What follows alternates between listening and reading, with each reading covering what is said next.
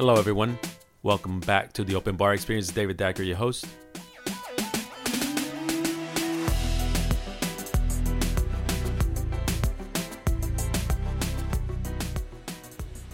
On July the 18th and 19th, we did Friends and Family. Monday after that, we opened for dinner. And the Monday after that, we started to open for lunch and dinner. It's been only 2 weeks. This is the third week that we've been here at Bravery Chef Hall. And it has been tiring, gratifying, satisfying, feeling of accomplishment, but it's been tiring. And I think that everyone is feeling that. Also like to say thank you to the city of Houston and everyone that's come out to support us, because I think that obviously this is something that we have, everyone here has given a lot of thought to, and wanting to present something to the city of Houston that is different, that is unique, that is new, that will change the dining experience all around. Having 5 different concepts with 5 different chefs, actually multiple chefs in some of the concepts for more than that. And so you're talking about a very ambitious project and a very ambitious group of people that have been working tirelessly an insane amount of hours to accomplish this, doing difficult tasks, everything from Ben McPherson's pizza dough that it takes 3 days to make, to Kokoro's disciplined manner in which they execute sushi, to the cocktails that are being produced here at Lockwood Station, as well as Secret Garden, and the tireless and endless work by Shepherd Ross to sustain a high quality of wine in his program at a extremely reasonable price. So that goes also Christine Ha, getting her staff together and forming that group. Same thing with Cherry Block. Fortunately, they have actually some people that have worked with them before, so it makes it makes a much smoother transition. And of course, Richard Knight, which is a veteran chef that has been able to pretty much do stuff that you would only expect of someone with that level of that amount of experience. Myself, I have not done a very good job at hiring, I will admit, and so I've been pulling 7 shifts a week, and in addition to doing all the administrative work. So needless to say, this has been an intense and very difficult couple of weeks. But like I said, very gratifying, satisfying, and a certain level of accomplishment that surfaces in times whenever you have just enough energy to realize that you're doing something cool. Usually it's just, well, I'm not going to get into that, but I wanted to put this podcast together today, and it is the Thursday, the 8th of August, and so we are just barely getting started with this endeavor. Again, thanks to all of you that have come out and supported. Thank you for the words of encouragement, the support, and exploring what this is meant to be, which is this is a food hall with separate vendors that is meant for you to go to each different vendor and try out what they're offering.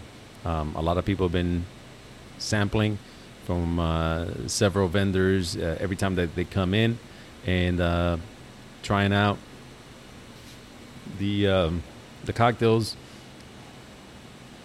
I personally have gone with a 4-drink cocktail menu that is meant to keep me sane through this whole process of opening, and it's worked out well because it has allowed people to move through the menu very easily.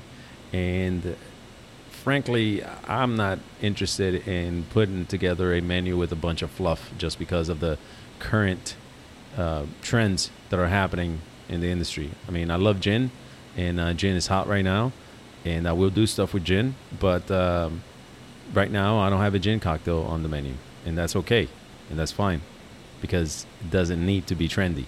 It needs to be good, which is something that I've been wanting to do for a very long time, but you always get this interference from either an owner or a general manager that all they know is they read the headlines in Thrillist and they think they have some sort of insight. But I'm going to leave that one alone today because I am too tired to fuck with anybody. So I'm just going to go ahead and tell you a little bit more about the program that I'm doing here, which, again, I have talked about vermouth in the past. And right now I have some really, really cool stuff. I have purposely, at the beginning, this is just the beginning of it all, have stayed away from having Antica or Dolin, which they're delicious vermouths produced by the Carpano I do have, but is the Bianco, and I've been using that a lot with a Spanish vermouth called Isaguirres, which is also a Bianco style. Bianco style is going to be a sweet white vermouth, to the simplest way to explain that. And wow, if the last couple of weeks says anything about where foodies are, and I'm using that term loosely, okay? And I just mean people that go out and want to have a very pleasant dining experience. So, bear with me. But if the last couple of weeks, with the response that people who enjoy this type of experience says anything about where people are with vermouth, man, vermouth is about to blow up because people are really, really, really enjoying it. It goes perfectly well with food, okay? Now, one of the benefits that I have is that I have 5 different concepts here, right? Italian food, Vietnamese food, Japanese style food, classic diner, have a good night, Patrick. These are the Kokoro guys, last out every night. So make sure that whenever you come by, you stop. You sit at their counter because it's badass to watch. But again, going into the vermouth, I have 5 different styles of food that allows me to have every style of vermouth that is in the city and in the state. So if you're a wine distributor of any kind, if you have some cool vermouth, hit me up, hit me up. Don't swing by. Don't come by calling on me. It is like I got too much going on as it is, I'll see you in 3 months. All right. But again, getting back to the vermouth, if you like wine, you like vermouth. If you like drinking with your food, having a drink whenever you eat, vermouth is definitely for you. So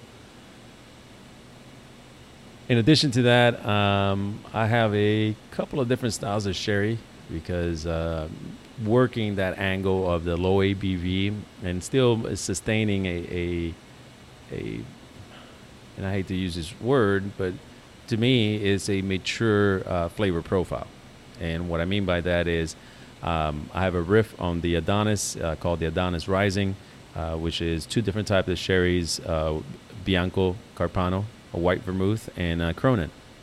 And it specifically is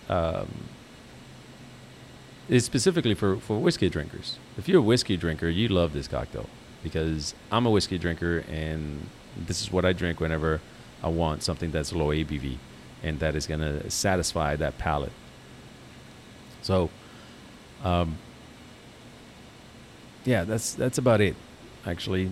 Today I'm going to keep it short, just like I did the last couple of times. I mean, it's been really difficult to get anyone on of the chefs here because schedules have been really, truly demanding. And I myself have been, putting in some pretty insane hours. And so, yeah, I'll keep you posted. Looking to have some of the, people that are not from Bravery Chef Hall on here. Chris Morris, hope we can work out his schedule so he can swing by sometime. Ben, Ben, why am I forgetting your last name right now? Zephyr Ben, all right? Sexy Ben, that Ben. Looking to have him here on the show soon. And then, frankly, as things calm down, I'm looking to have some of the chefs here. So, that said, thank you for tuning in. Make sure you come by to Bravery Chef Hall, 409 Travis in downtown Houston, Texas. If you're visiting the city, this is definitely a must stop. And we'll talk soon. Please check out the website, openbar.space. You can also find me on Apple Podcasts, Stitcher, TuneIn, Alexa, and Overcast.